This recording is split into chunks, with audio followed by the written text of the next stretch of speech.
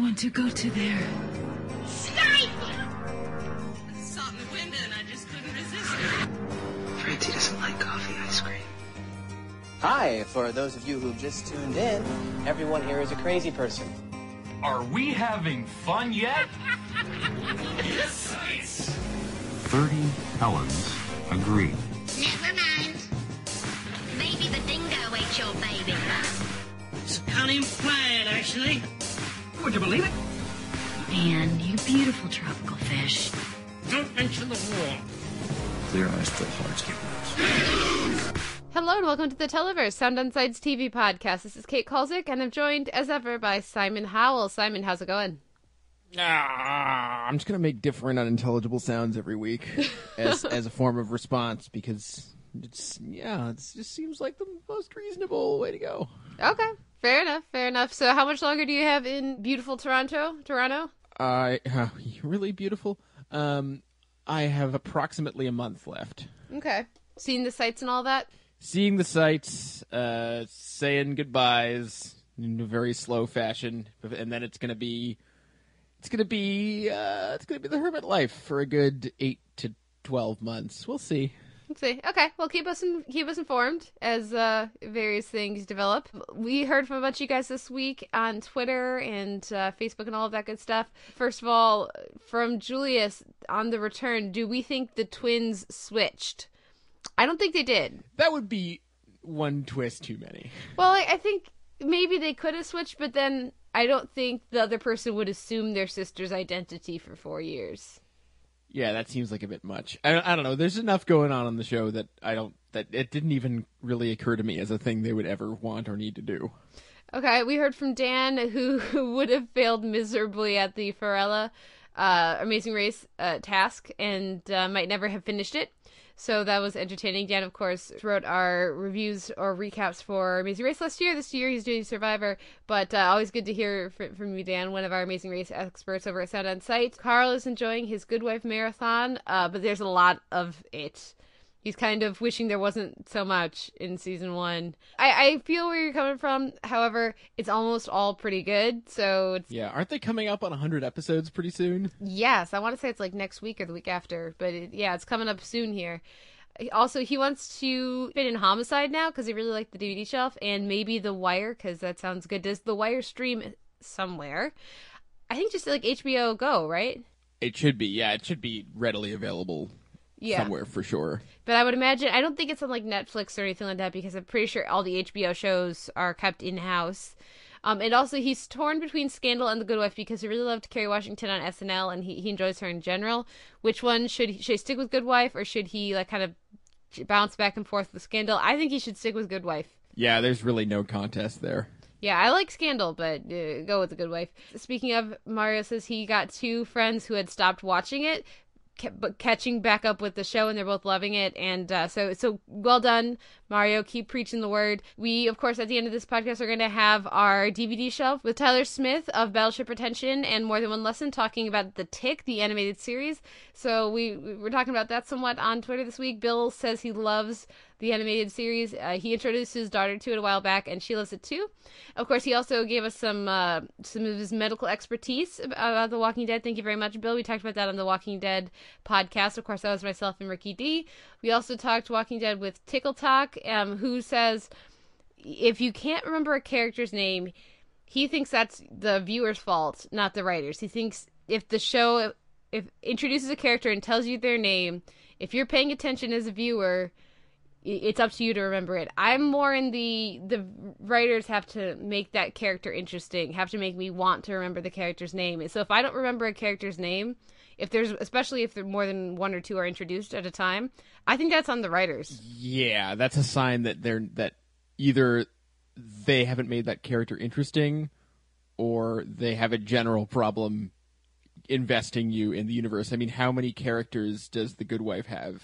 And I remember all of their names. All of their names, even if I haven't seen them in a season and a half. Like, oh, it's like, for instance, Owen returns this week after, 8, 9 episodes? Like, oh, it's Owen! Even though I can't remember the name of the character played by the same actor on The Walking Dead. Yeah, Milton? Milton. Yeah, there you go. You remembered, but I forgot. But I had to think about it a little bit. Yeah, and like I want to say that the Dennis O'Hare judge is Judge Abernathy.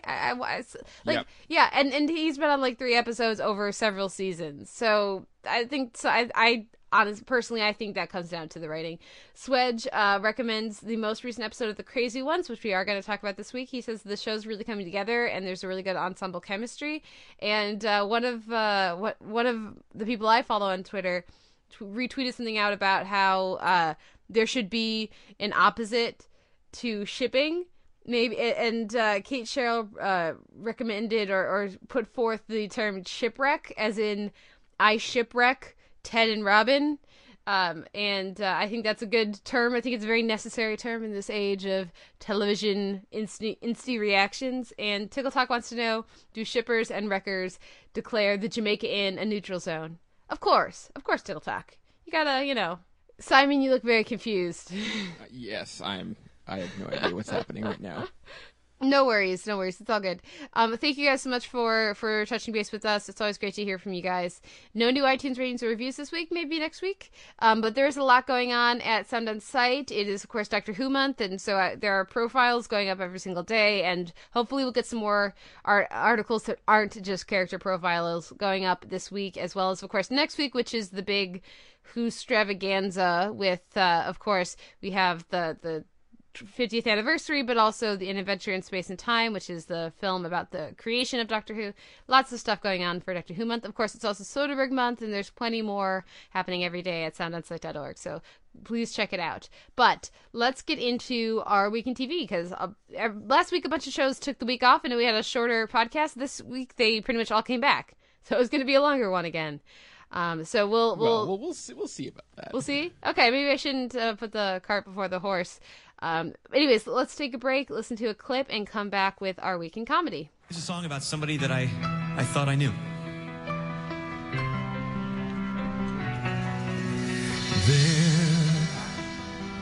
There is a girl, to me she meant all the world. No, he's a much better singer than he is stalker, and he's a really good stalker. I came to see she's not who I thought she'd be. We don't know this is about you. There was a time when all I knew was Sydney, you're so fine. Sydney, you're one of a kind, but it's not true. I guess it's about you. I barely knew you, but I tried. Who could have known I'd be denied by a woman who in truth is nothing but cold and blue. God, he's hot. If I had one wish, you wouldn't be so standoffish. You barely knew me. I barely knew you. You barely knew me. Sydney, I barely knew you.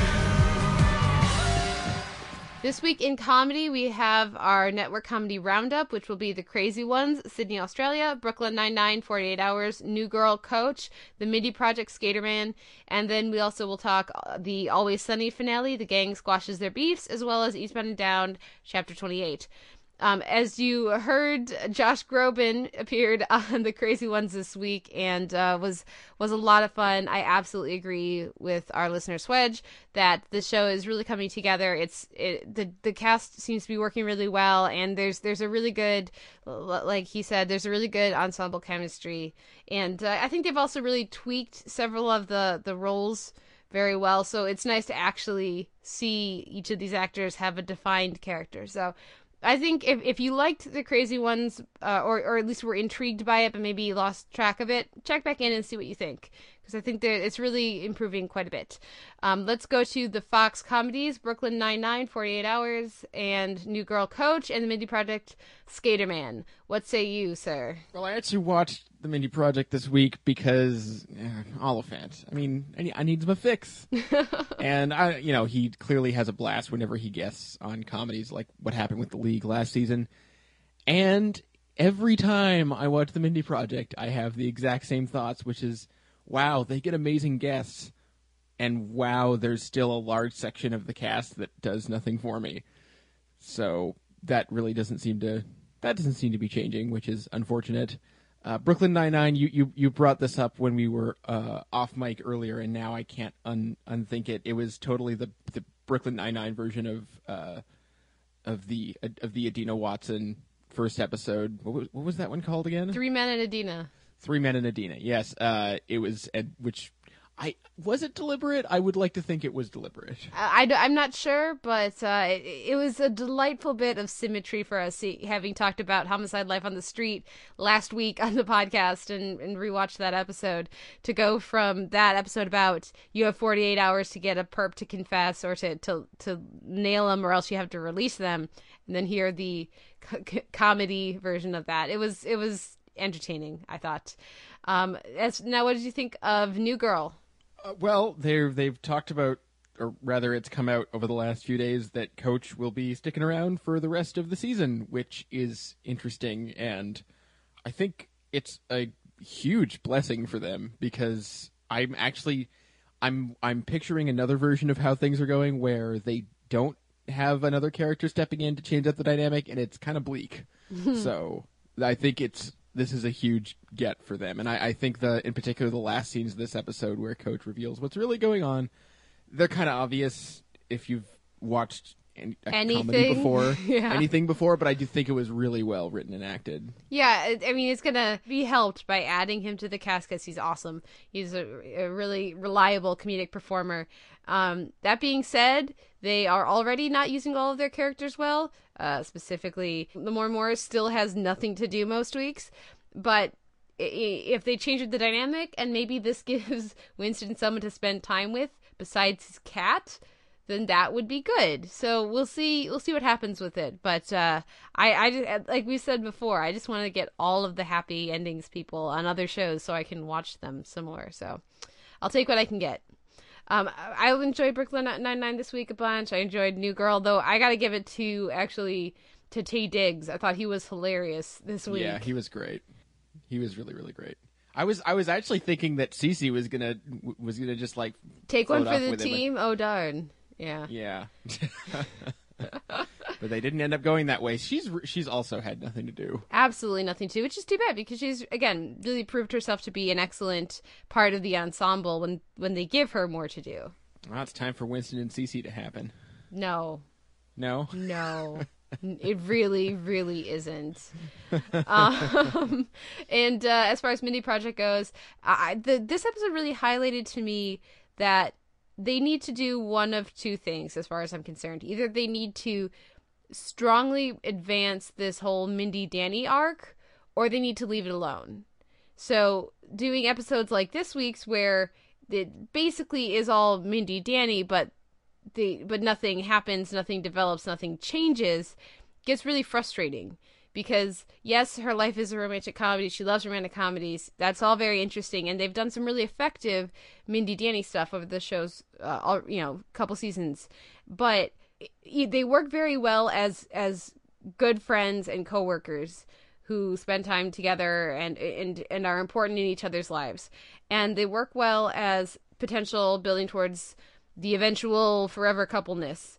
But this sort of in-between stage of getting jealous over each other but not having anyone realize why they're getting, that is not working for me. It just feels like treading water and a waste of everybody's time. So I want them to either commit to that or commit to leaving it alone for now.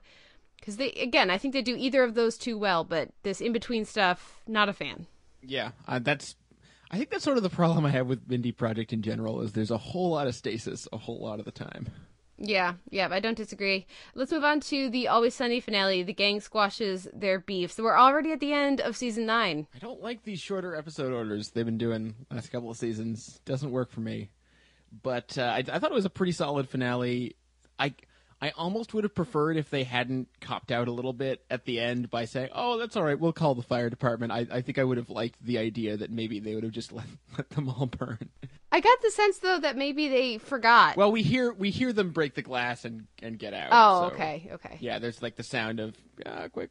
I mean, maybe one or two of them will croak, but anyway, I would have appreciated a slightly darker hue to that last scene, but there was a lot of goodness in the finale, I thought. And it's always nice to get Cricket and the gang back, and wretched as ever, and Gale the snail, of course. And just like the conversation with Cricket about giving up his eye, I thought was just like ridiculous and sort of delightful. I was a priest before I met you guys. Yeah, but still, I don't think we don't have a beef. That was pretty great.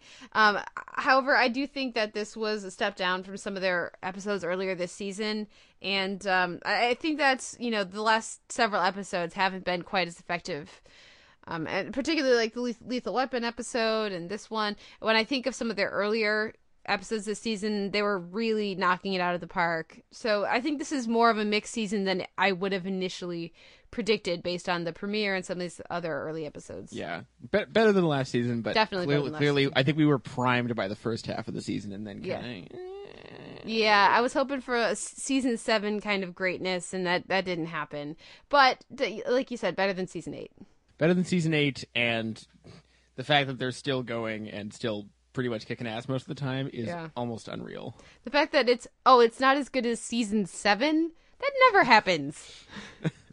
Yeah, never. Yeah. Let's talk about Eastbound and Down, chapter 28. Of course, the finale will be next week, and it looks like it's, speaking of being primed, it looks like it's going to be a lot of fun based on what we get this week. What did you think of Stevie's chin and everything that, Christmas with Dakota and all of that? What did you think of this episode? Okay, first of all, props to Steve Little, who, oh my God. I mean, the comic sidekick is really kind of a thankless role, both in terms of the role and performing it, but the stuff they've done with him this season with all the body modification has been one of the greatest running gags of the year. It's just so incredibly discomforting, uncomfortable. Is there a difference between those words and meaning? I guess not. And the chin this week was just too much. And I like how when Kenny's talking to him at some point, he drops in a Jay Leno reference, but doesn't say it as a joke. It just clearly comes up subconsciously because of the chin, which was a nice little touch. But there was a lot of good stuff in this episode. The showdown on the studio set with the wire work was it was incredible. Obviously the as soon as we get into that motel room and there's a gun, I'm like, there's no way that gun's not going off. And there's no way that gun's not going off and blowing off his chin. Yes, yeah. I thought for a second, maybe. Oh no! The way that happened was terrifying and hilarious all at once. I'm sort of hoping, and I don't know. I'm not sure what way they're going to go with it, but I'm actually really hoping for no reconciliation with April next week, because it was so great to watch her make a clean break this week, and so if they capitulate on that, I think it'll be kind of. I have a hard time imagining how they'll do that without it being depressing. Well, and as she says in this episode, you were miserable before, so I don't think they can go back to happy family and Kenny is choosing the suburban life. I don't think they can go back to that because they already showed us that does not work for him. He's not a happy person. Or they can do it while letting us know that nothing's changed. Like they can get away with that because it's Eastbound and Down, but I'll be curious to see what even because it kind of seems like everything's wrapped up. Obviously the show's over after his Christmas tirade, so I'm not really sure what plot there is left to do. But if you can pull off a Christmas episode in October, I'm always impressed. I mean, any time of the year that isn't December, really. Well, and also we should mention John Hawkes. Great to see him back. Nice couple scenes this week with Mr. Powers there. Yeah, the show is so good at having Kenny. Kenny has the greatest apologies. Like his whole sort of quasi mea culpa to John Hawkes about how, no one even cares about you and you're just okay with it. That was so beautifully written. Yeah. No, it's been a really solid season for Eastbound and Down. I think it's in contention, at least for my top 15 or 20. I think it's in contention for top 10. Ooh, well, it's going to have to really nail that landing, I think. Yeah, that's true. We'll see what happens next week. But for now, that wraps up our week in comedy. What wins the week for you? Oh, it's got to be Eastbound. We didn't talk about Bob's, which I also enjoyed, but Bob's has been on a really even keel lately, so I haven't felt like checking in on that every week. Although I will say I laughed a lot at I Know About Gene's Secret Cat. But, beyond that, I'll definitely Eastbound. Yeah, Eastbound for me as well. Yeah. So let's take a break and come back with our week in reality. Georgia, Georgia, the whole day through, just I know the sweetest song keeps Georgia on my mind.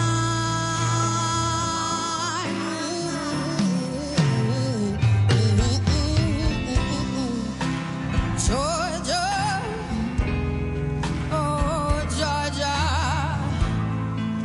A song of you comes as sweet and clear as moonlight through the pine. This week in reality, the teams have been finalized on The Voice, and so I'll talk about that a little bit, as well as The Amazing Race. Speed dating is the worst. So first up, The Voice. There are a lot of really talented singers on the teams, the finalized top 12. There's some good singers who are going home. There's some good singers who are going through that I might not have picked, but pretty much everybody at this point is talented. And I did think it was very interesting that when it came to the group numbers, almost all of them were kind of terrible. So it's unlike last season where the groups really gelled, there were not, I should say, as many standout individual singers, but they were able to sing together in tune, which doesn't seem to be happening. At least it didn't happen on this last episode. Was it the Thursday episode last week? Hopefully that was just like a not enough rehearsal time situation that will be remedied quickly. But there are some really good singers, and so I'm enjoying just the group. However, what I am not enjoying is the absolutely useless coach comments after each person sings. Everything is praise. Maybe Adam Levine on the second night for Christina's team and Blake's team, he actually got a little bit of criticism in there, maybe like a sentence for each person, which he immediately undermined by saying, but of course I'm just being really picky and you're amazing. I don't even watch the coach comments anymore. I used to enjoy this show for the fact that the coach comments were useful and would help the singers get better. They don't do that anymore because they're worried about harming each singer's chances or something. But it's really frustrating because somebody will clearly sing out of tune, and unless they botch the most important note in the song, the coaches aren't going to mention it. And this is live TV. We can all hear it. If we can hear it, they should be able to hear it. And so it just gets really frustrating. But again, I would say, I would actually be curious, Simon, what you think of some of these singers. So maybe as we get into the top 10, the top 8 or whatever, I'll send you a link or two to check out and get your thoughts. But especially Christina's team has some really good singers on there. So we'll see what happens with it. The other show for reality this week is The Amazing Race. Of course, Top Chef New Orleans happened, but we didn't really have too much to say. So more of the same. I still like the same people I like on there. Anything for you for Top Chef New Orleans? No, nothing springs to mind. So yeah, I'm looking forward to this week's episode with Kermit finally. But yeah, more enjoying the New Orleans setting. This week on The Amazing Race, we have Speed Dating is the Worst, and we finally had our non-elimination leg. I was gonna say we're down to like 6 teams, and they hadn't had a non-elimination leg, so it felt like they were really churning through the contestants.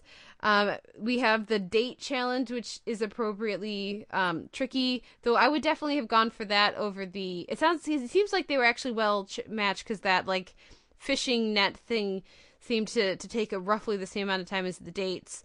But I like when they do artistic challenges, like I said last week with Farella. So having to match a complicated like table spread sort of thing, arrangement of dates, I thought was a nice challenge that tasks different skills than they usually do. So much like the singing last week.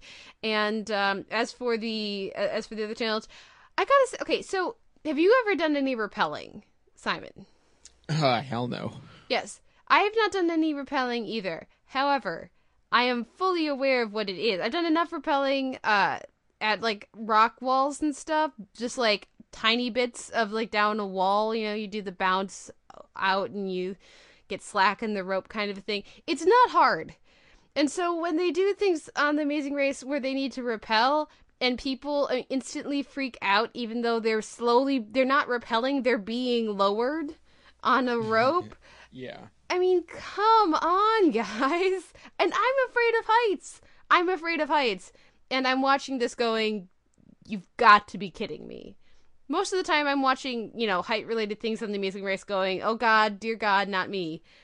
This week, when they just are slowly being lowered down on a cable, I was like, the least you could do is pretend like you're helping this process. Or, like, look around and go, ooh, isn't it pretty? Because, I mean, anyway, sorry, pet peeve. But as for the teams, the Afghanimals are number 1 this week. Yay. But otherwise, I actually think I kind of like most of the teams that are left. So it's interesting to be in a situation where there are several different teams that I would be okay with winning if my pick isn't going to win, that is. The team who was first place last week, of course, ends up in the bottom, last place this week. And so hopefully that'll happen again and the Afghanimals will go home. I'm ready for them to not be there calling these 2 blonde chicks they barely know their wives and their lovers. It's creepy. Yeah, that never stops being creepy. Yeah. Anyways, that wraps up the week in reality. I'm going to give it to The Amazing Race as the best of the 3 shows I watched. So let's listen to some music and come back with our week in genre.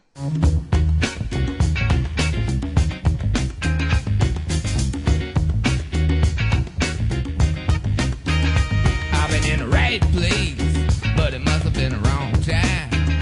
I done said the right thing, but it must have used the wrong line. I've been on the right trip, but I must have used the wrong car. Head is in a bad place, and I wonder what's good for. I've been in the right place, but it must have been the wrong time. My head is in a bad place, but I'm having such a good time. I've been running, trying to get hung up in my mind. Just got to give myself a good talking to this time. Just need a little brain salad surgery. I got to cue my insecurity. I've been in the wrong place, but it must have been the right time. I've been in the right place, but it must have been the wrong song. I've been in the right vein, but it seems like a wrong on. I've been in the right world, but it seems like the wrong. This week in genre, we have The Walking Dead Internment, Supernatural, Dog Dean Afternoon, Grimm, A Dish Best Served Cold, Agents of S.H.I.E.L.D., FZZT, I don't know how you'd pronounce that, Sleepy Hollow, The Midnight Ride, American Horror Story Coven, Burn Witch, I think I get the punctuation correct there. And Les Revenants or The Returned, Simon. So first up, The Walking Dead. Of course, you can listen to The Walking Dead podcast at Sound On Site, which is myself and Ricky D this week, and we talked about this episode. I liked it a lot. Ricky was more on the middle of the road path with it. He thought it was good, but not great. And you're not even watching. No, I've left it so far behind. It's better over here, people. It's just better. That's how I feel about Homeland. So that's how I also feel about Homeland. I keep up with the plots of both those shows via recaps, just so I can enjoy how much I'm not watching them. Well, if you want to hear more thoughts about The Walking Dead, you can check that out. It should already be in your iTunes feed, or if you don't listen on iTunes, you can find it up at Sound On Site. Supernatural, Dog Dean Afternoon. You always know it's going to be a fun episode of Supernatural when the previously ons get the wacky cut. And they did this week, and I thought this episode was much more successful than last week's Oz infused sort of episode. Dean's mind melding with the dog and taking on characteristics of the dog, and then just his "Hey, you" to the mailman was just one of the more entertaining things I saw all week.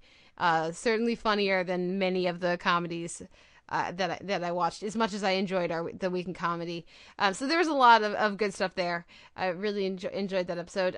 Grimm, a dish best served cold. I have been behind on my reviews due to all of the hooiness happening at Sound On Sight, but hopefully by the time you're hearing this, my Grimm review is up. I thought it was solid, and I liked their take on the Three Little Pigs, or the whole Bauerschein and Blutbad thing. That food looked really good as well, which I think is important when they're going to have, a chef, a fancy chef, be one of their main characters. And we'll see what happens with Nick's lingering effects. I think that's interesting too. So we'll see what happens. But I'm enjoying Grimm this season.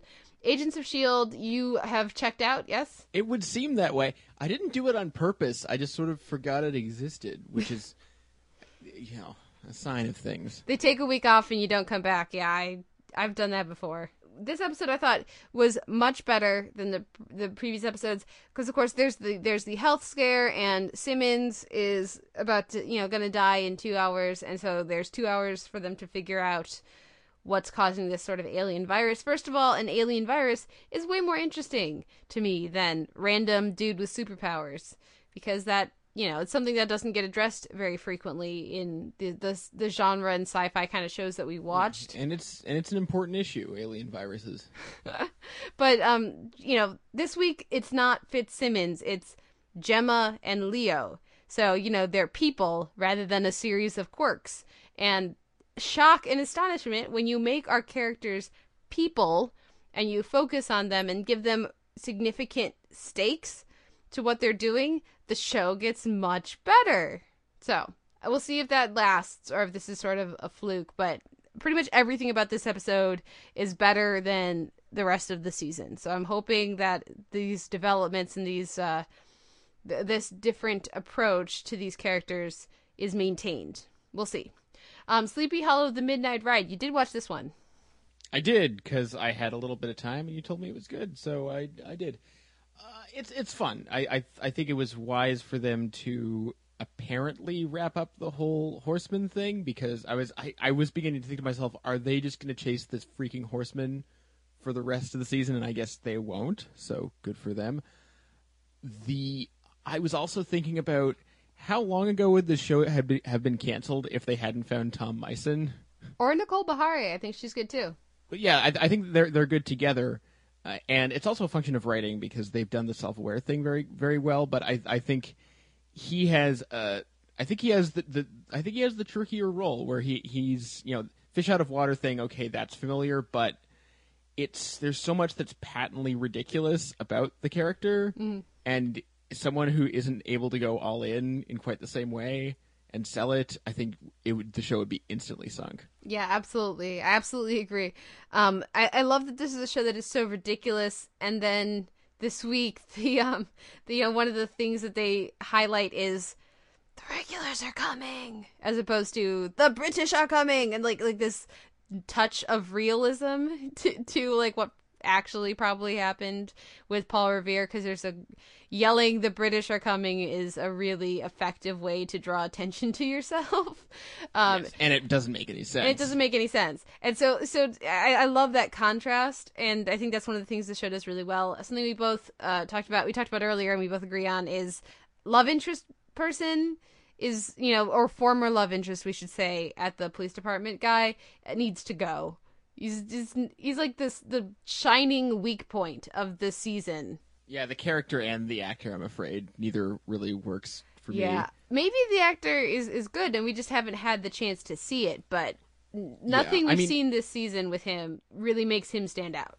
Although I also need to say I've missed the last few episodes, so maybe I'm missing something. But I like having John Cho on the show, and I think he's good. But I don't understand what's going on with that character or his motivations whatsoever. Yeah, no, me neither. He's been recurring, so he's popped up. I think this is the first time he's popped up in a few weeks.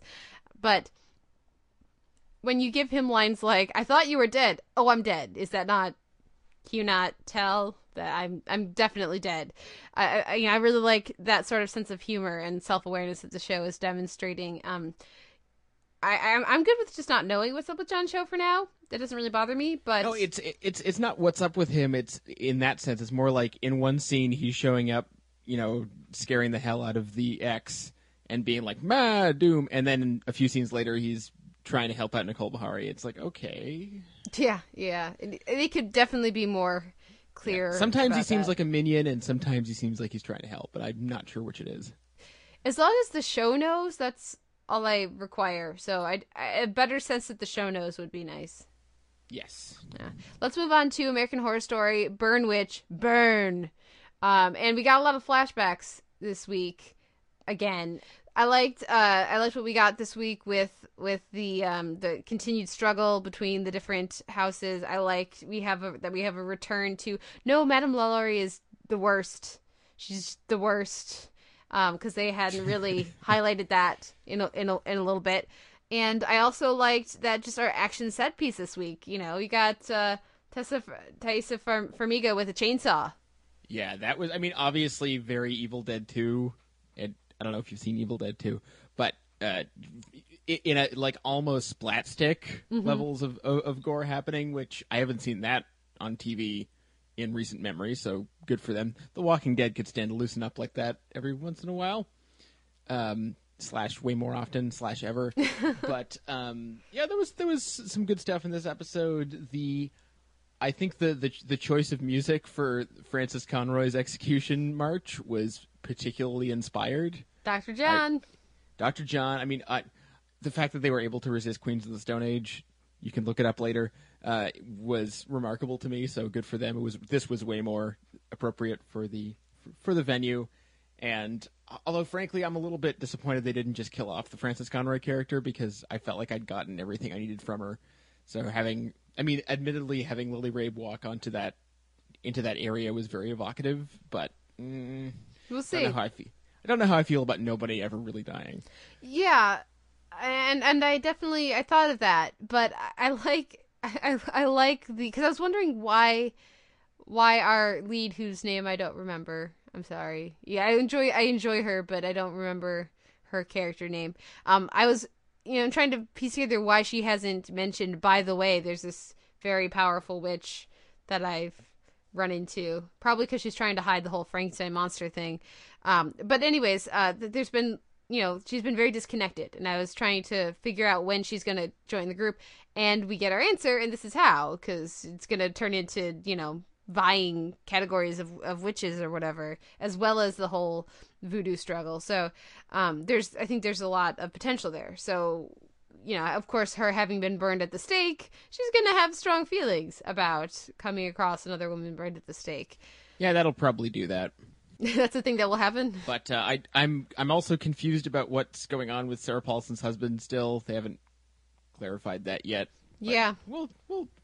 Although luckily I have no idea, so that's always fun for a show like this. Definitely. And what did you think of her being blind now? Is that heightening her abilities? That makes sense. The whole idea that you lose one sense, others get heightened, seems like it would go double for witches, so I don't mind that. Plus, the actual effects were the actual makeup effects were good, although frankly I would have expected a little bit more grotesque even. But I do think they went overboard on making the hospital creepy, though. Was that just me? Yeah, I think that was you. I thought it was fine. Worked for me. Okay. I think it was like the most decrepit hospital in human history. Yeah, I'll have to keep an eye out for that this next week, see what I think. But I was fine with it in this episode. I thought that scene with the baby was particularly evocative and worked for me quite a bit. So it sounds like I liked this episode more than you did. But mostly I think we're both just sort of in for the ride with Coven this season. Yeah, definitely. Let's move on to Les Revenants and Simon. It should be Simon, actually. Simon? Sorry. Yeah. Thank you. No, don't apologize to me. Apologize to France. The returned Simon. Les Revenants Simon. Exactly. I really dug this episode. I feel like there was a lot about I shared some thoughts with other critics where, based on that first episode, I had trouble differentiating certain characters and sort of sussing out some of the plot lines. But even though some of those don't appear this week, I felt like I had a much better grasp on things after this episode, which makes me feel more involved, which is always good. I think it's going to be interesting going forward to see how they balance the fact that this is a show about dead people coming back to life with the fact that this is also a show about a lot of people doing very terrible things to each other. But I like that there's this effort to balance the sort of the Camille plot line, which has people, sort of like I said last week, trying to make something good out of it, versus everyone else just freaking the hell out, which I think is a really good balance. And I didn't find Victor creepy last week, but man, did I find him creepy this week. Holy crow. Yeah, he was creepy. He's a creepy little kid. Definitely a creepy little kid. I think the reactions this week to various people coming back from the dead are appropriate, because last week there was a sense of like, dead people are back, yay, which seemed a little odd.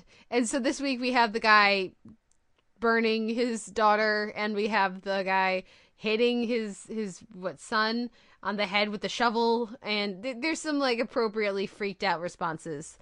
Yes, and I also like this idea of having a themed episode for each character. I think is really smart for what they're doing. But I also like that they change it up. In the first episode, we find out exactly what happened to Camille, how she died, and I kept waiting for that flashback with Simon to find out how he died, but we never get it. Mm-hmm. So, and it's never even referenced. So maybe we find out later, maybe we don't. Yeah. And I enjoy that extra layer of mystery. Yeah, we'll see how these arcs start coming together. I'm assuming that by the end of the season, at least, that many of the threads will tie in to each other. If you go look at the episode titles, the title of the last episode is particularly interesting. Okay, interesting. Now let's save that in case somebody wants to remain spoiler-free. Yeah, I'm keeping it quiet. Okay. What wins your week in genre? I'll give it to The Returned. I'm going to give it to American Horror Story, Coven. Enjoyed it quite a bit. I'm having fun with that. We'll see. And then, of course, I also really enjoyed The Walking Dead this week. So it was actually in contention for me, but I'll give it to Coven. Let's take a break and come back with our week in drama. I'm going down to the river of Jordan, oh yes. I'm going down to the river of Jordan one of these days, hallelujah. I'm going down to the river of Jordan. I'm going down to the river of Jordan one of these days. I'm gonna eat at the welcome table, oh yes. I'm gonna eat at the welcome table one of these days, hallelujah. I'm gonna eat at the welcome table. I'm gonna eat at the welcome table one of these days. This week in drama, we have Scandal, Icarus, Parenthood, Speaking of Baggage, Boardwalk Empire, White Horse Pike, Masters of Sex all together now, and The Good Wife the next week. Scandal, I just wanted to mention Katie Alexander. What? It's gonna be awesome. Very exciting. Looks like they're going full Alias with this, and because you don't just cast Candy Alexander to have her walk out the door in the first scene and never pop back on your screen. So that should be a lot of fun, and I look forward to Candy Alexander and the showdown she will have with Joe Morton at some point. It's going to be awesome. Are you going to tune in for that? We'll see. I just think Candy Alexander, and I think, hey, Treme is going to be on in a few weeks. That's going to be awesome. That is going to be awesome. And that'll be, I'm sure we'll have plenty to say about the final 5-episode sort of mini season.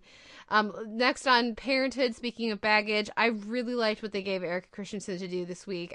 They've been talking a lot about Julia feeling disconnected or really struggling, and this week they actually showed it, and they did a beautiful job.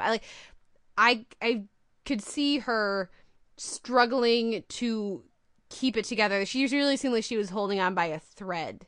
And I think that's a very important. Like, all of a sudden, after this episode, I'm like, okay, they're going for the potential infidelity arc. If they're going to give us stuff like this, then it makes sense. And I'm okay with what the various things that they're gonna directions that they seem to be heading with marital discord and strife.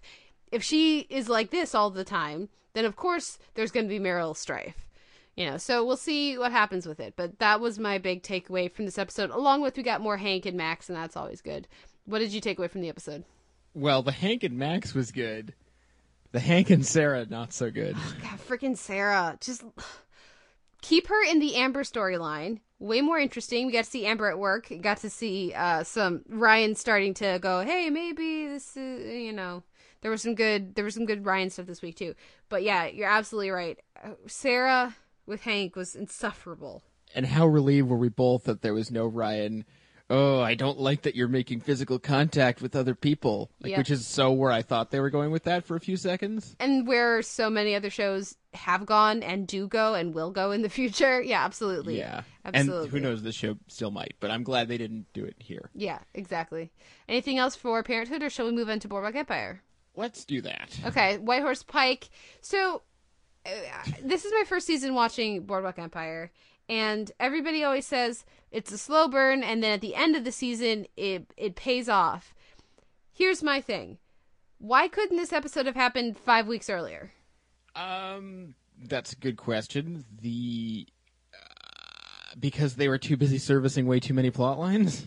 Because I understand, obviously, you have to build to big moments for them to be particularly effective. You need to, you can't just jump in every single week with an episode like this and have it work in the way they want to do it. That's a more heightened show like Scandal. So you need to have calm before the storm. I absolutely get that. I don't think you need 9 episodes of calm. Which, admittedly, that's a little bit of a smear, but because it hasn't been all calm. But I mean, Boardwalk Empire gets literally 60 full minutes or close to it of story time a week, which is more than almost any other show gets. And it does not need to spend all the time that it does on all the storylines that it does. I mean, it was a good episode. I wasn't blown away or anything, though, because of all the gunfire. Once again, we have the problem of I did not buy for a second that Chalky White was in danger. Mm-hmm. I thought daughter might be in danger. Yeah, maybe daughter, maybe his daughter also. Yeah, that scene worked. Yeah, we don't know where that's going. And actually, I thought it would just end with her dead. And actually, both of them dead. I thought that would, for once, can you just do the thing? Just do the thing. But I didn't want them dead. I just wanted it to do a thing. And Boardwalk Empire is the show that never does the thing. They can put that on the poster. And we also didn't think that Michael Shannon was going to get shot, and we knew Al Capone wasn't going to get shot, and so these are effective moments, but as the payoff tonight to 8 weeks of building up for their individual arcs, there have been other things that have happened. I just I get frustrated because imagine what else you could be doing with this arc. Yeah, and I think the Shea Wiggum plotline, I think you can see the strings. Like, if you know someone as smart as Nucky Thompson, who's as good at getting out of scrapes, the first thing you do when the feds approach you to rat on him is you say, okay, I'll do that. And then you walk over to Nucky Thompson and say, okay, I just had that conversation. What would you like to do about it? He's not going to kill you. He's your brother. Yeah. You'll work something out. That's like, and I feel like Eli should be smart enough to do that. Yeah. And maybe they'll have him do that next week. I don't know. But they should have done it immediately rather than just have him be a miserable sod and be no fun to watch for a few weeks. Mm-hmm. Sally is, again, awesome. And that feels like the kind of character... It feels like he should have a Sally in each of his operations. Like, each of the different branches of his operation, because you need people like that to be able to run a massive criminal empire. What do you do in your spare time, Kate? Scheme, plot, maybe. Fair watch enough. too many crime, movies and TV shows. I will say, although I don't really know what it's doing for the rest of the show, I did like the scenes with Margaret and Rothstein and particularly his line of, I've never done business with a woman before. It's so nice. That was cute. I like that. But what it's actually contributing to the show, I really have no idea. They really bent themselves backwards to give Margaret anything to do this year. Yeah. And instead of just, and they did, to their credit, she's been in 2 episodes. So yes. That is the approach I wish they would take with all of their characters for whom they have nothing. So just drop them out of the show. We trust that your audience is going to remember them. And then when it's effective, bring them back in. Harrow could have been just brought back in like last week. As much as I did really enjoy his arc in Wisconsin, it seemed like it was sort of filling time for him, and it didn't seem like he learned anything he didn't already know. Seriously, he could have reappeared in last week's episode, and I don't feel like anything would be different. Yeah, especially like without all the stuff before. As far as I understand it, his romantic interest, and I want to say that Julia is Let's nothing say Julia. new. No. And so therefore we didn't need to have us reminded of it. They could have just done that last year at the end of the year, or just sort of dropped in with unless it. I'm getting her, honestly, there's so many characters that unless I'm getting her confused with the different, like unless the woman who was with last year was a different person who we barely knew, as opposed to this person we barely know. Yeah. Et cetera, et cetera. So I guess that's sort of where I'm at with Boring Fire. I think I like this episode more than you did. I thought it was very effective, and it was nice to see, because last week I was complaining in my review that Chalky seems like that Nucky seems like he's not necessarily the best person to have as a partner if he's not going to stick with you. Like he just seemed to very, very quickly sort of remove himself from the equation with Chalky and Narcisse. So I'm glad to see that sort of backpedaled this week. But it looks like things are brewing in a big way. But we'll see, and we'll see what happens. But I don't understand why this couldn't have happened much earlier this season.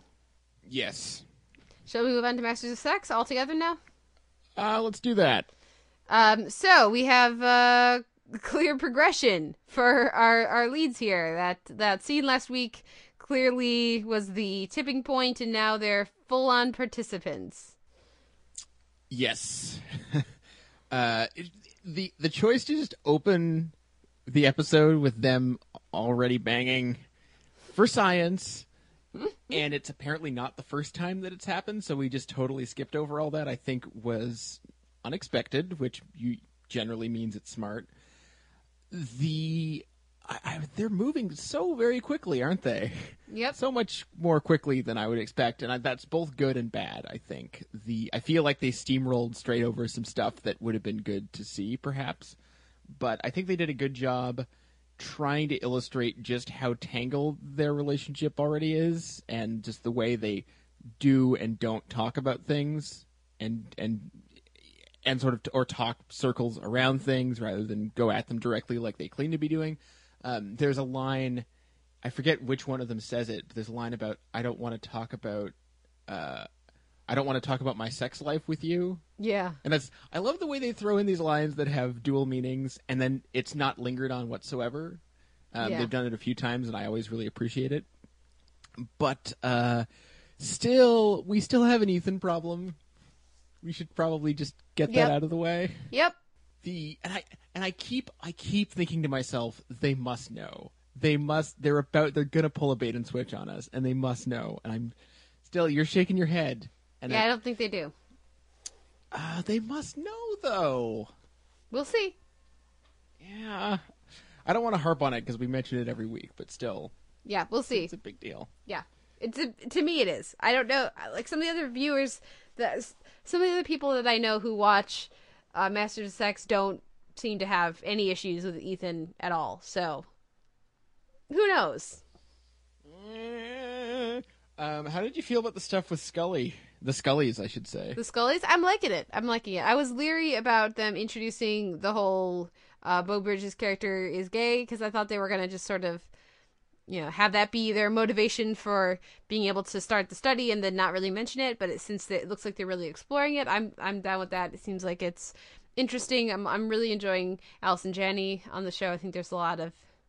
I like what it says about her and what it says about the doctor that she's now involved with. I enjoyed seeing Alan Ruck back. We didn't mention him last week. It's nice to have him back on the show this week as the psychiatrist who said like 2 lines last week. One of them about what's his relationship like with his mother, and then he reacts to that by going and sleeping with Allison Janney, which I thought was delightful. I am actually really liking what the Scullys are up to. I was thinking, is Scullin the plural of Scully? How does that work? Anyway, trying to think of what else is happening. To get back to the Ethan thing for a moment, the only thing that gives me any hope with that is the look that he gives the camera, essentially, while he's hugging Vivian, which just indicates the lingering weirdness with him, which I feel like maybe that'll come back and he'll lash out again at her or someone else. Like, that's the only thing that makes sense to me for that character. So yeah, I read that look as, I'm hugging you, and I'm saying I'm building my future with you, but I really wish I was hugging and building my future with Virginia. Aww. Yeah, but real talk, we know that's not going to happen. Yeah. So, you know. It seems odd. Anyway, but I'm also just really concerned about. I'm going to talk around this, but I think Caitlin Fitzgerald has done great work, and I really like Libby as a character, but I'm wondering what the long game is with her. Yeah. Very, very curious. The preview for next week gives us one idea. It's not a very promising one, I don't think. And again, spoilers for real life, so we don't want to talk too much about where that is heading, according to history. And how much time has passed since the start of this season? Do we know? Well, they had gotten to 1957 sometime before, so I'm assuming it's still like mid to late 57, if not 58. But that's still... It's still a ways away. Yeah. A ways away from the thing we're thinking of. Yeah. So, we'll see. We'll see what happens, I guess. I'm still very much enjoying the show and the different portrayals, and yes. I don't feel like I have too much more to add. It's been a very consistent show, and I'm liking the further complications of the periphery characters' lives. Yes. And the last thing I wanted to mention is I feel like because it was strange in the first 3 quarters of the episode that they were just skipping our main characters having sex all the time and what that was doing, but I think they made up for that with that very nicely choreographed sequence near the end, and the sort of disquieting aftermath and sort of the way each character responds to that intimacy. I was wondering what our kids were doing this whole time, but it's neither here nor there. I was curious, but not curious enough to want to see them. So, fair enough. Fair enough. Let's move on to The Good Wife the next week, which is still kicking ass. It's funny. I had a very long and wide-ranging conversation with someone I just met who works in television, and we were checking off all the boxes of all the things we both love, and then we got to The Good Wife, and she said, I think that based on the constraints they have and the episode order they have to fill and et cetera, all the factors, The Good Wife has the hardest working writers in the business right now. And I couldn't disagree with her, because this episode in particular wasn't perfect, but there was just so much that worked and hummed along nicely. I will say, as much as I was looking forward to having Owen back, I don't think I cared for the elevator scene with him and Will. You're not alone. Okay, I've seen that other places online from other critics. Okay, well, what did you think about that? I thought it was fine. I thought it made sense given what we know about Owen and his meddling ways, his team loyalties, as it were. He's not on Team Peter. Let's just say that. And I think it is good that someone pointed this out to Will, because it's so freaking obvious. It's hugely obvious. I've seen other people not happy about this notion that her relationship with Will may have been a significant factor in her deciding to leave. Of course it was. This is not new information. We knew this last year. Well, it was a factor, but I think there were other more important factors. There were many factors, but this was definitely a big one. And and so to pretend that this is new information is very strange to me. So I like that it gets pointed out, so now we know he knows, whether or not she knows or is, accepting of that is a different conversation. But I like that then that doesn't change anything. It doesn't really change anything. Yes, and that's so, true. But at least now that's out in the open, so that it's not 3, 4, 5 episodes from now we're going to get a heartfelt, I had to leave because I love you kind of scene, because they already know that's not a reveal. They're not trying to pretend that is something we don't all know. So I actually appreciated what that may do. Well, it seems like, at least to me, what it may do for the motivations moving forward. Yes, they've got to continue this case next week, right? I think so. I think it seems like, or maybe they'll pick it back up later, down the line, but it seems like it would be odd to leave it at this point, to spend so much time with it and to just leave it at where they leave it. Any theories? Hunter Parrish did it. I'm just gonna say he did it. Yeah, I don't. It just seems very odd, because they already had Kalinda said he did it. The DNA says he did it. He's saying he didn't, but the show isn't telling us that he's lying. in its choice of shots and its editing, the show isn't making him look shifty like it usually would if we're supposed to understand that he's lying, that he did do it. And so I think that's interesting, and that tells me that there's more to come, but I don't know what it could be that would make sense or that would tie in with what our other characters are doing and dealing with, because that's usually what happens. They they bring in a case that's going to reflect, what else is going on. It just seems such damning evidence. Why would you keep pretending you didn't do it? Mm-hmm. Yeah, exactly. Unless you just really want to believe you're innocent, which happens all the time. Yeah. So, I mean, that to me could be the most interesting choice, especially as it relates to Will. Mm-hmm. But I will say the MVP of the episode is obviously Zach. Yeah, definitely. If there's ever a good reason to punch someone in the face, generally speaking, them putting nude pictures of a relative online is a pretty good one. Yeah. Yeah, pretty damn good reason. And, I mean, because, of course, I was immediately thinking of the NSA. Oh, yes. But here's the thing. They can't really do that because we're going to see, we're going to see the Zach Woods and company in the opening credits. No, okay, then we know to look for them. Well, no, but I mean, I was still thinking of, like, okay, so obviously this guy ratted the sister, but the mom's camera, the other computers, is that him as well, or is that just a bit of serendipity, or like, curious timing, and actually it's the NSA, and we just don't see them? It's possible, yes. It's in, so we'll see what happens with it. But I did think that was a lot of fun. It felt very, very cheeky on behalf of the show to just be like, who could it be? It could be, they think it's this and that, but it actually could be like anyone. Yes, exactly. And, man, Zach Grenier is just amping it up this season. He's so delightful. He is loving it. Yeah, definitely. Oh, so much fun. Shady guy being shady was not really a surprise to me.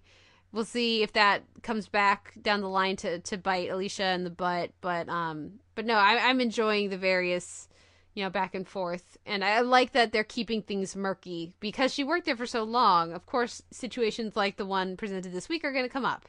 So I thought that actually worked really well. And I'm having a lot of fun with The Good Wife. Yes, of course. And last thing I wanted to mention was, of course, we get Nathan Lane, I guess, added as a regular again for a while, which is fun. I don't exactly buy that character being a real person, but I like having Nathan Lane on the show, so I'll take it. Yeah, he's a lot of fun. I'm very glad to see him, seemingly stick around for a while, and I look forward to more again, because I feel like Nathan Lane rarely gets to play characters like this. He's almost always cast in roles much more similar to his Pepper character on Modern Family that are just very over the top. And so I really enjoy this sort of buttoned down, very subdued approach. Yes. Who is clearly so passionate about the law and also so in need of some friends. Yes, and the scene of him reading the script was too good. Yeah, that was wonderful, and again, deliciously underplayed. So I'm really enjoying the notion of him, adding to the team. Any final thoughts, or shall we move to our picks? What wins your week in drama? It's going to The Good Wife. I feel like they're on a roll, man, and I don't see how it's going to stop. I think it could end up being their best season if it keeps it up like this. Yeah, we'll see how it goes, but it definitely is doing really well this season. And they're hitting 100 episodes in a few weeks, which is going to be exciting for them. How many shows are in their best season when they hit 100 episodes? I mean, we both think Dramas? we both think Angel is, season 5 is its best season, and that's when, of course, they had their 100th episode. But I'm having trouble thinking of another show in its best season at 100. Yeah, especially at least partially serialized drama. Yeah, or even just a procedural, Yeah. Yeah, it's a rarity. So good job, The Good Wife. I'm actually going to give it to Boardwalk Empire this week because I did really enjoy the showdown. I enjoyed the showdown with Chalky and Narcisse, and so I enjoyed finally having something happen in that storyline. So enough. I'll give it to them. I'm sure everybody already knows that I love The Good Wife, so me really enjoying an episode of Boardwalk, more than just, hey, it's pretty, the actors are really good. I think is worthy of note. Okay, fair enough. A few show notes before we go to our DVD shelf with Tyler Smith of Battleship Retention and More Than One Lesson, talking about the animated series The Tick. Our outro music is Sweet Petite by the Bicycles. You can find a post up for this episode at soundonsight.org. We're also up in iTunes with an M4A chaptered feed and an MP3 unchaptered feed. We would love any feedback that you have for us there. Please leave a rating or a review. And also, of course, we're up in Facebook. I've been doing nothing with Facebook the past couple of weeks. I've been just doing my best to keep my head above water with all this Who coverage, but I will endeavor to be back more active on Facebook. If you want to leave any thoughts or comments on our Facebook page, though, those will immediately get responded to. So I'm behind on the links and on the Facebook page, but that's a great way to get in touch with us. Of course, you can also reach us by email, theteleverse@gmail.com, and we're both up on Twitter. I am at theteleverse, and you are At Sucker Howl. And what is our question of the week? Well, on the subject of our previous question, shows that made it to 100 episodes and were still good.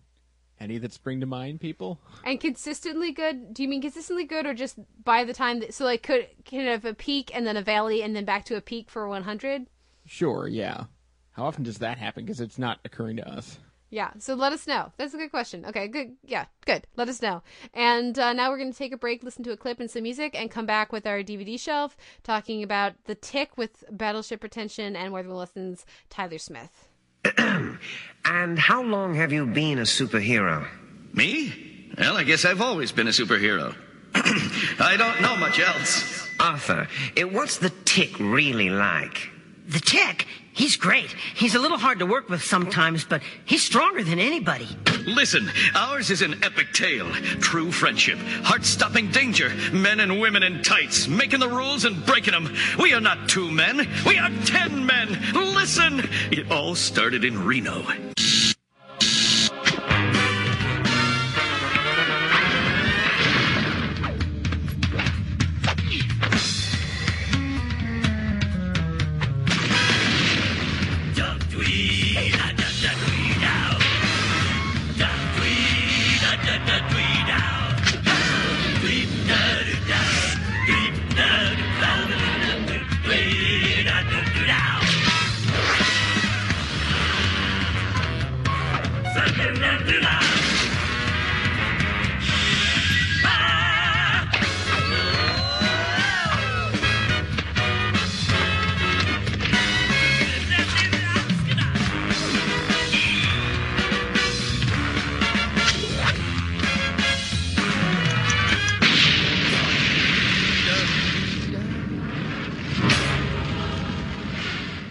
We're back with the Televerse. This is Kate Kulzick, joined as ever by Simon Howell, and this week at the DVD shelf, we're talking The Tick. And here to help us on this quest is Tyler Smith from Battleship Retention and More Than One Lesson. Welcome back to the podcast. Thank you for having me. Well, of course, your first time on, we talked about The Critic and another fabulous animated series. And then we switched to live action with Nero Wolf. And we're back to animation with The Tick. Of course, there's also the live action version, which I'm sure will come up at some point during this discussion. But what made you want to discuss the cartoon, the animated series? Well, somewhat recently on Battleship Retention, David and I went over the things that influenced us in pop culture as we were like children and teenagers, and the things that might have influenced our artistic sensibilities. You know, it involved a lot of not necessarily soul searching, but like just thinking back to the things that I really enjoyed, and some stuff was good and some stuff was not. But you know, I wanted to be honest with myself and say, okay, well, if I'm being honest, then yes, this movie, which is not that good, or that TV show, which is not that good, probably influenced the things that I look for in movies now. But as I was thinking, I was realizing that there was a lot of really great animation, both of the Saturday morning variety and otherwise, in the early 90s that I really enjoyed, and chief among them was I believe a 3-season TV show called The Tick, which showed up on Saturday mornings and was an adaptation of a comic book by Ben Edlund, I believe his name is. And it just took me by surprise. I was, I believe, 12 at the time, maybe 11, I don't quite recall. And I had never seen anything quite like it, and I'll get more into that in a moment. But when I think back on it now, and I do own the 2 volumes that are out on DVD right now, and when I revisit them, I realize that a lot of the humor in them has become somewhat commonplace in cartoons and that sort of thing. But that it was a lot of the humor was very instrumental in what became my comedic sensibility, both as, just jokes that I make with my friends, but also what I look for in movies and TV shows. And so I thought, a lot of people, there aren't a lot of people that remember the show. So I thought, in an effort to bring up something that none of your other guests have talked about, I went with that one, The Tick. Well, and I think there are a lot of really great animated series that do not spring to mind for people when they think of underrated television or shows that were canceled too soon or any of that. Because I've talked with other guests and potential guests who look at our list of shows and they're like, oh, you've covered all of them. And one of the first things I think of, is we haven't even scratched the surface. But people don't go to animation when they think of the best shows or their favorite shows. For some reason, in general, this is what I found, and I don't understand why. So it was a lot of fun for me to dive in with The Tick. I had seen a couple episodes of the live action show, but I had never seen more than a few clips of the animated series. So it was fun to kind of, be able to compare and contrast those. And of course, I've been a fan of Ben Edlund's work for quite a while, looking at his work in the Whedonverse and of course on shows like Supernatural, where he's written many of my favorite episodes of that series. And so it was really fun to sort of just dive into this zany, sort of, it took me back to a mind space of 90s cartoons, and I have a lot of those that I really love. So it was a lot of fun. Simon, had you seen any of The Tick before this? I definitely seen a whole bunch of The Tick when I was younger, and did not see any of the live action series when that happened. Although, of course, that was a very brief window of time. It only aired for 9 episodes, I believe, if they even all aired. That would surprise me. But can we just note the fact that show even happened is just insane. But anyway, I definitely watched quite a bit of it at the same age as you, Tyler, and I've always had fond memories of the show, but I hadn't seen it since then. So it's been a good 15 years since I've sat down to watch The Tick. Until now, that is. I did watch it, to be clear. And how did you respond to the show? I think that 11 or 12 is definitely the ideal time to be watching the show, especially if you're kind of weird or cynical or slightly askew young person, because it has a little bit of that sensibility of just being a little bit out there and having this slightly subversive, very, very slightly subversive take on sort of superhero antics. Without being outright edgy, which the live action series does kind of get into a little bit. And as I understand it, so does the comic. Apparently the show was very specifically designed to be a softer version of the same idea. Watching it now as an adult, it's rare that it engages me fully. I think there's an episode or two that kind of starts to do that. But mostly I found myself yearning for pushing the ideas a little bit further in almost sort of a Venture Brothers style, which is a whole other, of course, level of comic sensibility. Although it's worth noting that Ben Edlund did write one of the 2 or 3 best Venture Brothers episodes ever, so clearly those ideas were percolating in his mind as well. Well, I think there's a lot to appreciate about The Tick, and I can see just watching it now how different of a viewing experience I would have had as a kid versus watching it now as an adult, and also as somewhat of a rookie animation fan, but an animation fan nonetheless. I could almost instantly pick out like Rob Paulsen and some of these other voice actors whose work I've really enjoyed for decades now. And so I was thinking about how each of these different characters was a play on the more recognizable Marvel DC kind of characters. And then I was also appreciating some of the choices the voice actors were making, as well as just sort of the zaniness of this world. So while maybe I wasn't as engaged to the point where I wasn't thinking about that, I got a lot of enjoyment actually out of that second sort of meta level. And I think a lot of that is very intentional. Yeah, and I think that And I've read the comic book, and yes, it is a much darker sensibility while still retaining the kind of absurd, silly quality that both the animated and live action series had. One thing to keep in mind regarding the animated shows, for lack of a better term, its lack of edge, not to imply that it has none, but it's pretty accessible to even the most sensitive of kids. We do need to consider that it was a Saturday morning cartoon in the 90s. There was I don't think there was even Cartoon Network yet, much less anything close to Adult Swim. The idea of animation for adults pretty much stopped at The Simpsons, and I think The Critic had been on for a short time around this time, and I think there may be one or two other things, but this was meant to be for younger audiences, and I find myself wondering if Ben Edlund spearheaded another animated adaptation and could put it on Comedy Central or Adult Swim or any number of things, or even Fox and have it air, in prime time. I think it could make the transition very easily to those things.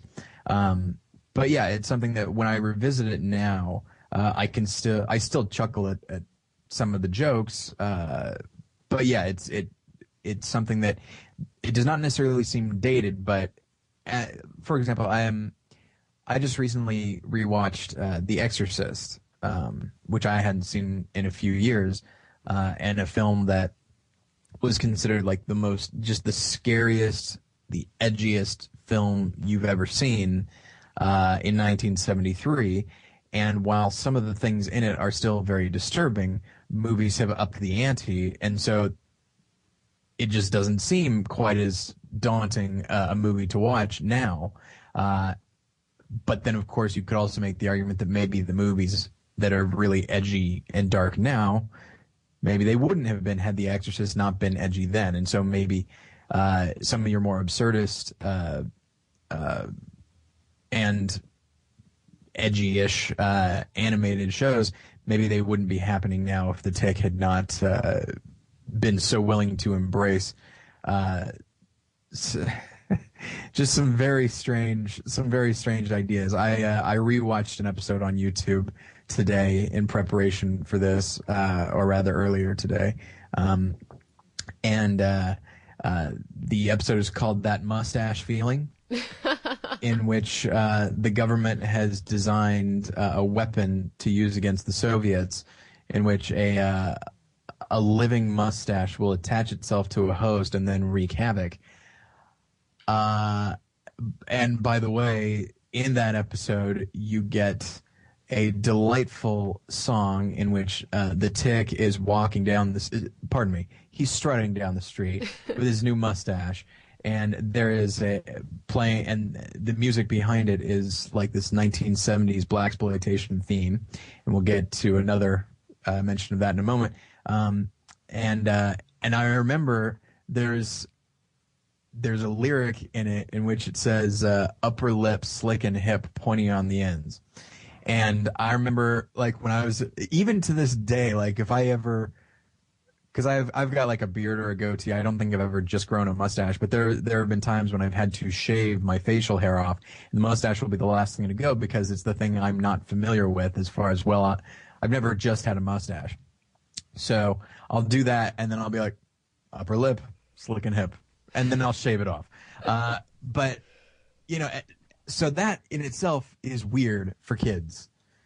But then there's a character who shows up named Taft, who's based on the character Shaft. No kid knows who that is. Certainly not before, not in 1994, before Samuel L. Jackson played the character. And then there is a Nick Fury character in there as well. But also with the Charlie's Angels tie-in, it's ridiculous and amazing. And, and of course, yes, it's not quite as potentially dark or edgy as cartoons now, but just think of all that weird, that's a weird combination of things. And not merely the references, but also just having a mustache that is fighting people. Like that in itself is strange. You know, thankfully by the time that episode aired, I had gotten used to the sensibilities of the Tick as a kid. But had that been one of the first episodes, I'd been like, what the hell is going on here? And I already felt like that a little bit as a kid because I had never seen an entire genre parodied the way the Tick parodied the superhero genre. I had seen stuff like Spaceballs, which was a specific movie, but with the Tick, it was a whole other universe meant to kind of send up superheroes, and that was new to me. And so and even those early episodes, which are pretty conventional, even those are a little goofy enough to throw me as a kid. I absolutely agree. That was one of my favorite episodes when I rewatched. I guess maybe a third to half of the episodes for this, and yeah, that was just delightful. I can't think of a better term than delightful for that mustache feeling. And the conclusion at the end of the episode where he's longing to be with Beard. The beard that the Russians developed. Beard, yeah. Oh my god, it's beautiful. I love it, and I absolutely agree. I was noticing those moments of parody and reference going on throughout. Like you mentioned, Taft, and there's a Charlie's Angels sort of thing. Like, what if Nick Fury was in charge of Charlie's Angels? And there's a lot of fun things happening with that. And when you're talking about the absurdist elements, I mean, one of the recurring villains, his head is a chair. It's chair-faced Chippendale, and it's just the most, and it's a small wooden chair that goes into a collar of a suit, and that's his head, and he talks, and it's not like the like part of the chair moves to be his mouth. No, it just stands there and occasionally moves side to side with his emotion.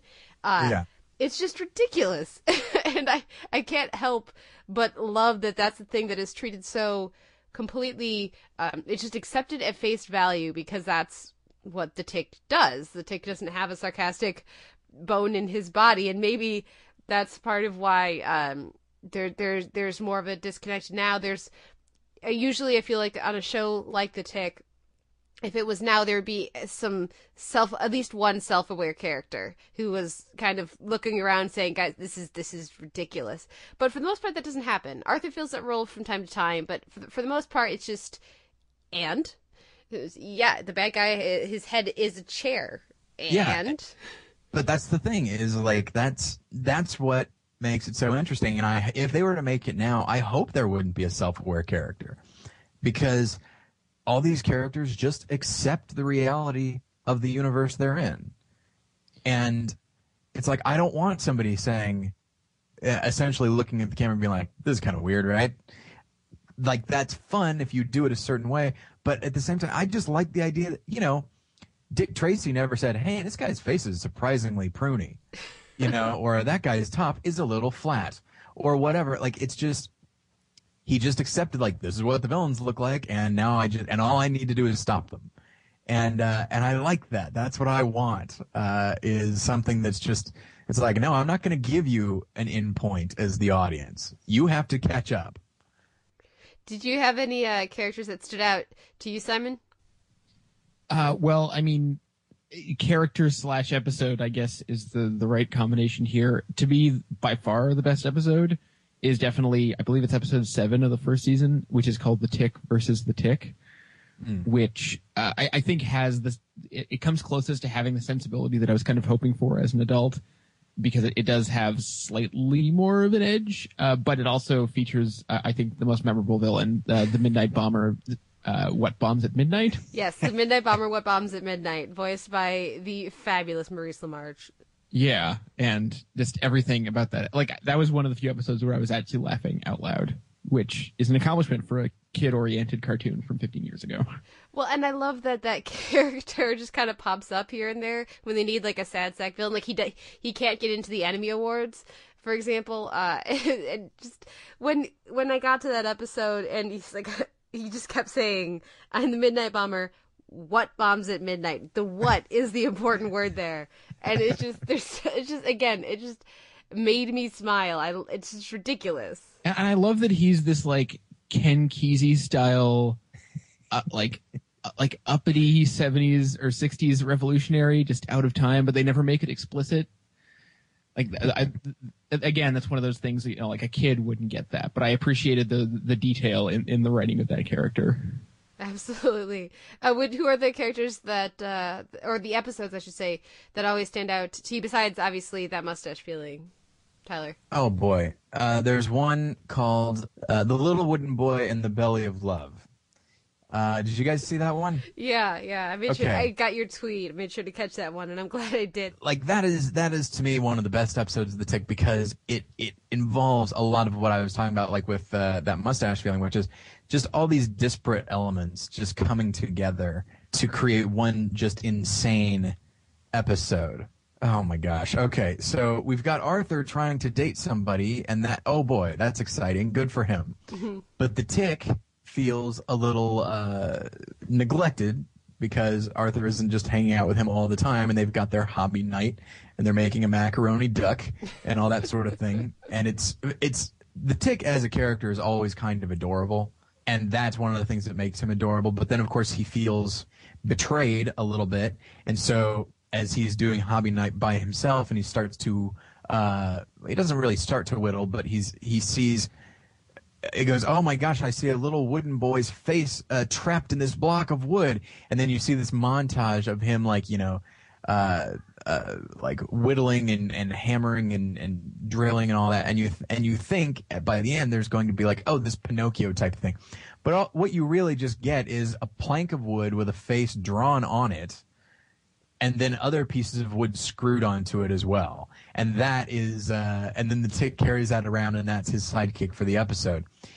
And then the villains in that episode are they're not necessarily the most important villains, but they're simply called the Swiss. And they're people with giant Swiss Army knives, but they're quick to say that, yes, we are called the Swiss, but we do not represent the Swiss government. We are independent. We are more just criminals, because everyone just assumes, oh no, the Swiss are attacking the city, and they say, no, it's just us. It's not the whole country. Don't blame them. And then, in the midst of all of this, and this speaks to the world building thing, in the midst of all this, there is a giant whale with arms and legs and pants and shoes known as Blowhole. And like once a year, once every few years, I don't remember exactly what it is, he will emerge from the Pacific Ocean or the Atlantic and then run across the country and then get into the other ocean. And it becomes an annual thing, and people are very excited about it. And so there is so the climax of the episode winds up with the Tick and Arthur and everybody getting swallowed by the whale. So of course now we have a little wooden boy, not unlike Pinocchio, in the belly of a whale, and then they find a way to get out of the whale, and then he just keeps running. And again, nobody says, "Hey, is it weird that there is a whale with arms and legs that just runs across the country?" Like, nobody says that, and the show doesn't even acknowledge that would be strange. Like, even within the world of the show, that's strange. But they just treat it like, hey, this is the world we live in. Guys have chairs for heads, and whales run across the country. And just so it's all these different elements that add up to this amazing episode. And there are a bunch of episodes I like, but that one specifically, from the absurdist standpoint, is one that I really love. Well, and sometimes the solution is to burn the equivalent of Pinocchio. Exactly. Oh, poor Tick. I also enjoy the Tick versus Dinosaur Neil. That one works really well for me, because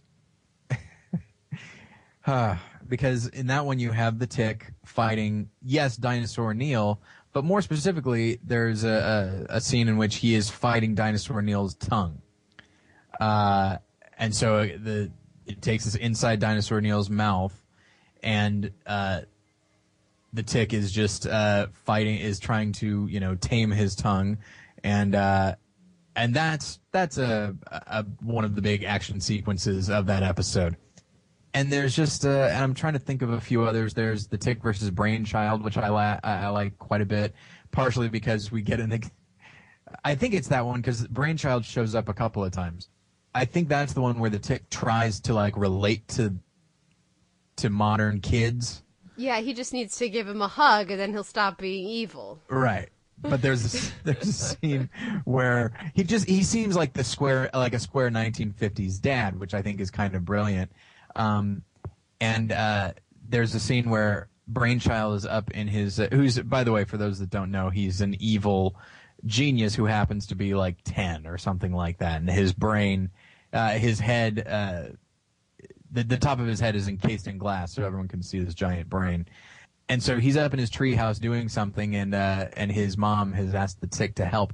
So he goes up and he's at the bottom of the treehouse, and I remember him saying, he goes, "Charles, are you up there? The Tick would like to rap with you." And it's so square and so perfect for who he is. And because while he can recognize evil and he can fight evil, he certainly cannot relate to evil. And it's just such an old-timey type of character. And the fact that he's trying to he uses the term rap is just amazing. So so off the top of my head, those are a few of the episodes that I think are just really wonderful. And a lot of these, by the way, not that I advocate not buying the DVDs, but a lot of these are available on YouTube. So if listeners are curious, then they can seek these out.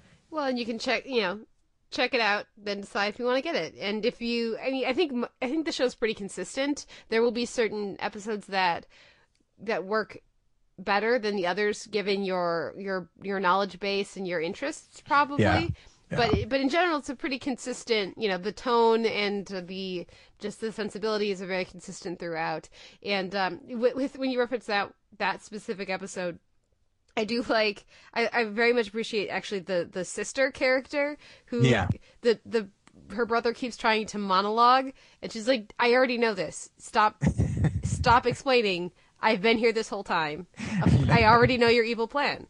Which is pretty great. I of course enjoyed Octo Paganini, which is an 8-armed evil villain voiced by Xander Berkeley, who plays Paganini, Caprice number 24, throughout the story or the episode. I don't recall it immediately, but go ahead. Oh yeah, no, it's a lot of fun. At least I think it's a lot of fun. That's the one that also has the hero exchange to Europe, and you have Eclair and Blitzen fighting the Breadmaster in his second appearance. Just a delightful character again. And when you say that the Tick can't relate to evil, the Tick can't relate to anyone. That's true. He does many things, but he does not listen. And so he can't relate to anyone because he can't hear what anyone is saying.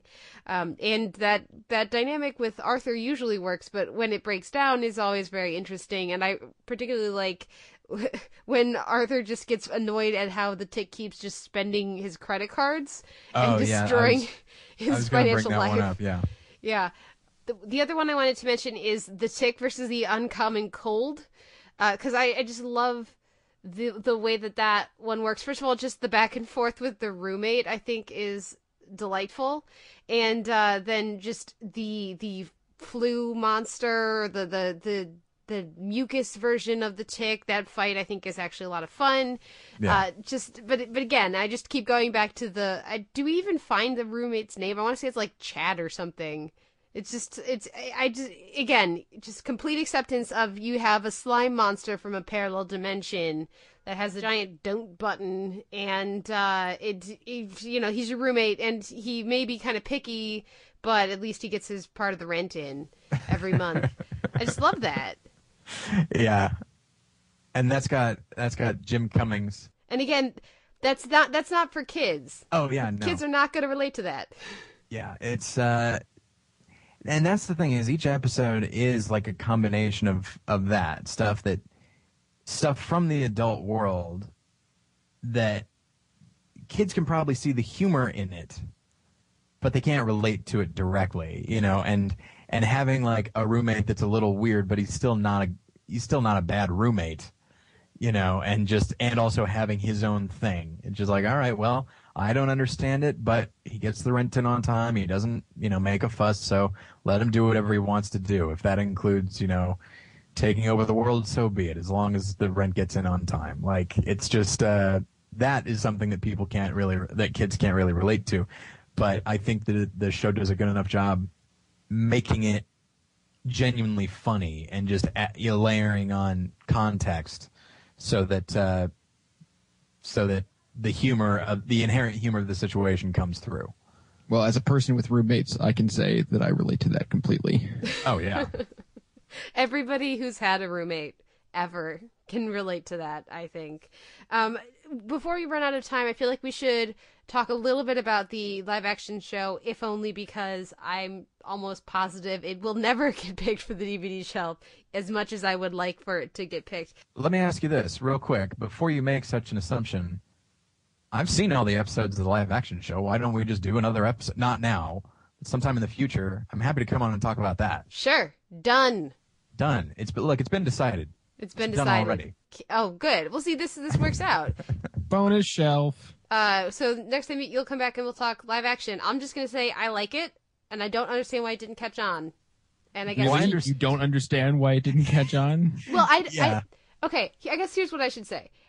I don't understand why it seems like when I talk to TV fans, like the rare subset who have seen the live action show, I almost universally hear, oh, that's not the real Tick. And like the sense that if you like the live action one, you're wrong. What you really mean is that you like the animated one, and the animated one is clearly superior. So why would you ever prefer the live action? Like there's just this strange like sort of competitiveness, as if the existence of a live action one is like invalidating the animated series, and I don't get why fans of the animated series seem so negative towards the live action. Considering it was already adapting from another medium. Yeah. We can have both. It'll be fine. But yeah, that's a conversation for another time. No question about it. And I did want to say, because I enjoy plugging my own podcast, I will say that a couple years ago, maybe even longer than that, Townsend Coleman, the voice of the Tick, was on Battleship Pretension, and it was surreal and a lot of fun. He's a really friendly guy. But anytime we talk to somebody that is basically from our childhood, we had Maurice LaMarche on as well, and they're friendly and you're talking to them, and then they'll actually do the voice that you know them for, because Townsend went in and he did the Tick very briefly, but then he also did Michelangelo, because he did the voice of Michelangelo on Teenage Mutant Ninja Turtles.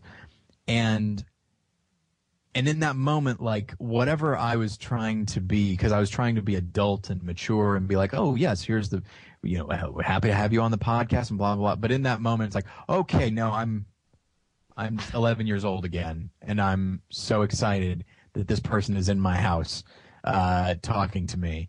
And it's an episode that I really like. Townsend Coleman's just like a super nice guy and has some interesting things to say. So, and much as I enjoyed Teenage Mutant Ninja Turtles, he would not have been on the show had he not been the episode of the Tick, been the voice of the Tick. Those are both fun episodes, and people should go seek them out. They're a lot of fun. I always enjoy. That's one of the things that I talk about every year with Comic-Con or with podcasts. If you want an entertaining podcast, get a group of voice actors in a room or a panel or anything. They're always fun. They're always good guests, and they always have something interesting that they will contribute. So certainly. Well, do we have any final thoughts on the Tick? Season 1 Arthur is Mickey from the Monkees. What? Yes, that is true. I just had to. That always blows my mind a little bit. Anything else, or are you good? I think I'm good. We'll reconvene in due time. In due time. And Tyler, how about you? Just that it's a show that, in the same way, I was actually somewhat surprised when I suggested it. I was surprised that nobody had talked about it before. I was surprised that nobody had suggested it before, because amongst my friends, it is a beloved show. But I think over time it has been largely forgotten. I mean, it was only on 3 seasons, and It had a kind of a second life on Comedy Central for a short time, but yeah, people just don't really think about it or talk about it. And so I would say, if you're listening to this and you have not heard and you've not seen any of the episodes or anything like that, like I said, a lot of them, if not all of them, are on YouTube. Seek it out; it's a lot of fun. Please keep in mind what Simon and I have mentioned here, which is it's. Some of the humor is stuff that has become somewhat commonplace now. And so if you're looking for something with an adult sensibility, you'll find some of that, but not, it's not Aqua Teen or C-Lab or something like that. But it's still genuinely funny and clever, if you let it be. So, I highly recommend it and seek it out if you haven't. Yeah, I was actually a little surprised to find out that there were 3 seasons, because in my brain, The Tick is sort of, it feels to me sort of like a middleman, where it was on, based on my interactions with fans of it, it seemed like it was something that was on for a very brief time, and nobody maybe watched it, but those who did really connected to it. Yeah. And so I was actually pleasantly surprised to see that there are 36 episodes. So there's a decent chunk of entertainment there for you. If this fits your sensibilities, and again, this is it. We've talked about another animated show from this time that I think you could relate it to, just based on their storylines, is of course Batman the Animated Series, which was happening at a similar time, and they're completely different. Batman the Animated Series is going to be much more visually and musically and maybe even storyline engaging to adult audiences, I think, in a way that The Tick may not. But The Tick just goes to this place of silly and absurdity and just sort of ridiculous abandon that I think is completely different, but is equally valid. Yeah, I feel like, because I own all the volumes of Batman the Animated Series as well, and that is a show that I think is amazing. It might be my best presentation of Batman ever, but it's also a very self-serious show, which makes sense. It should be, but I feel like maybe if you watch The Tick, watch an episode of Batman the Animated Series and then watch The Tick, and then go back and forth between the two, and eventually you'll run out of Tick long before you run out of Batman. But if you do that, then you'll get a nice sense of what the modern superhero movie is, or for example what the Avengers is, which is something that there are stakes. It's very serious, but you can't let it get too serious, because we are talking about a guy in a spandex suit. Exactly. And so, and that's something that I think The Tick, maybe even at the time they were trying to respond to it. I mean, we have a Batman surrogate, in The Tick. His name is Deflator Mouse, which is German for the field mouse. And everything about him is meant to be like Batman. But of course he is no threat. And I believe the mayor says that every time he flicks on the, Deflator Mouse signal, it means that Deflator Mouse will disconnect his phone and leave town for a week. And so The Tick did seem interested in deflating some of the self-seriousness of Batman the Animated Series, and to a lesser extent the animated series of X-Men, which is also pretty good. But yeah, so I feel like if you watch that, it'll be a nice antidote to other shows that, while good, seem to lack a certain degree of awareness of how silly what they're doing is. And of course, I have to mention that Deflator Mouse is an opera by Strauss that everybody knows at least one song from, one piece from. Everybody has heard the overture to Deflator Mouse, even if you don't know that you have. Google it, YouTube it. It's a fabulous piece. It's a lot of fun to play. But I guess my final thoughts about The Tick will be that it was a really fun show. It's not necessarily what I was expecting, because I was expecting from Ben Edlund more edge, but more than anything, this just has me curious to go check out the comic book. Oh yeah, because I think this sensibility with maybe more freedom, without a network looking over your shoulder saying this is a show for children, I think would be very interesting. But it's a lot of fun. It's very easy, 20 minutes, 22 minutes, and something that I think more people should check out. It shouldn't be lost to the annals of just 90s animated TV. It should be remembered. Absolutely. Well, Tyler, thank you so much for coming on. Where can our listeners find you online? You can find me at battleshippretension.com, where I do a weekly movie-related show with David Bax that has been running for quite some time. And you can also find me at More Than One Lesson, in which I host with Josh Long, who is also somewhat recently on the show, talking about Get Smart, I believe. Yep, good times. And that is film criticism from a Christian point of view. And More Than One Lesson actually has been nominated for a podcast award in the religion inspiration category. So if you were so inclined, if you enjoyed this episode at least, and you feel like I want to support that guy however I can, then head on over to podcastawards.com and vote for me in the religion inspiration category, More Than One Lesson, and that would be greatly appreciated. Absolutely. Well, thank you again so much, Tyler, for coming on. Thank you, everyone, for listening. We'll be back next week with another episode of The Televerse.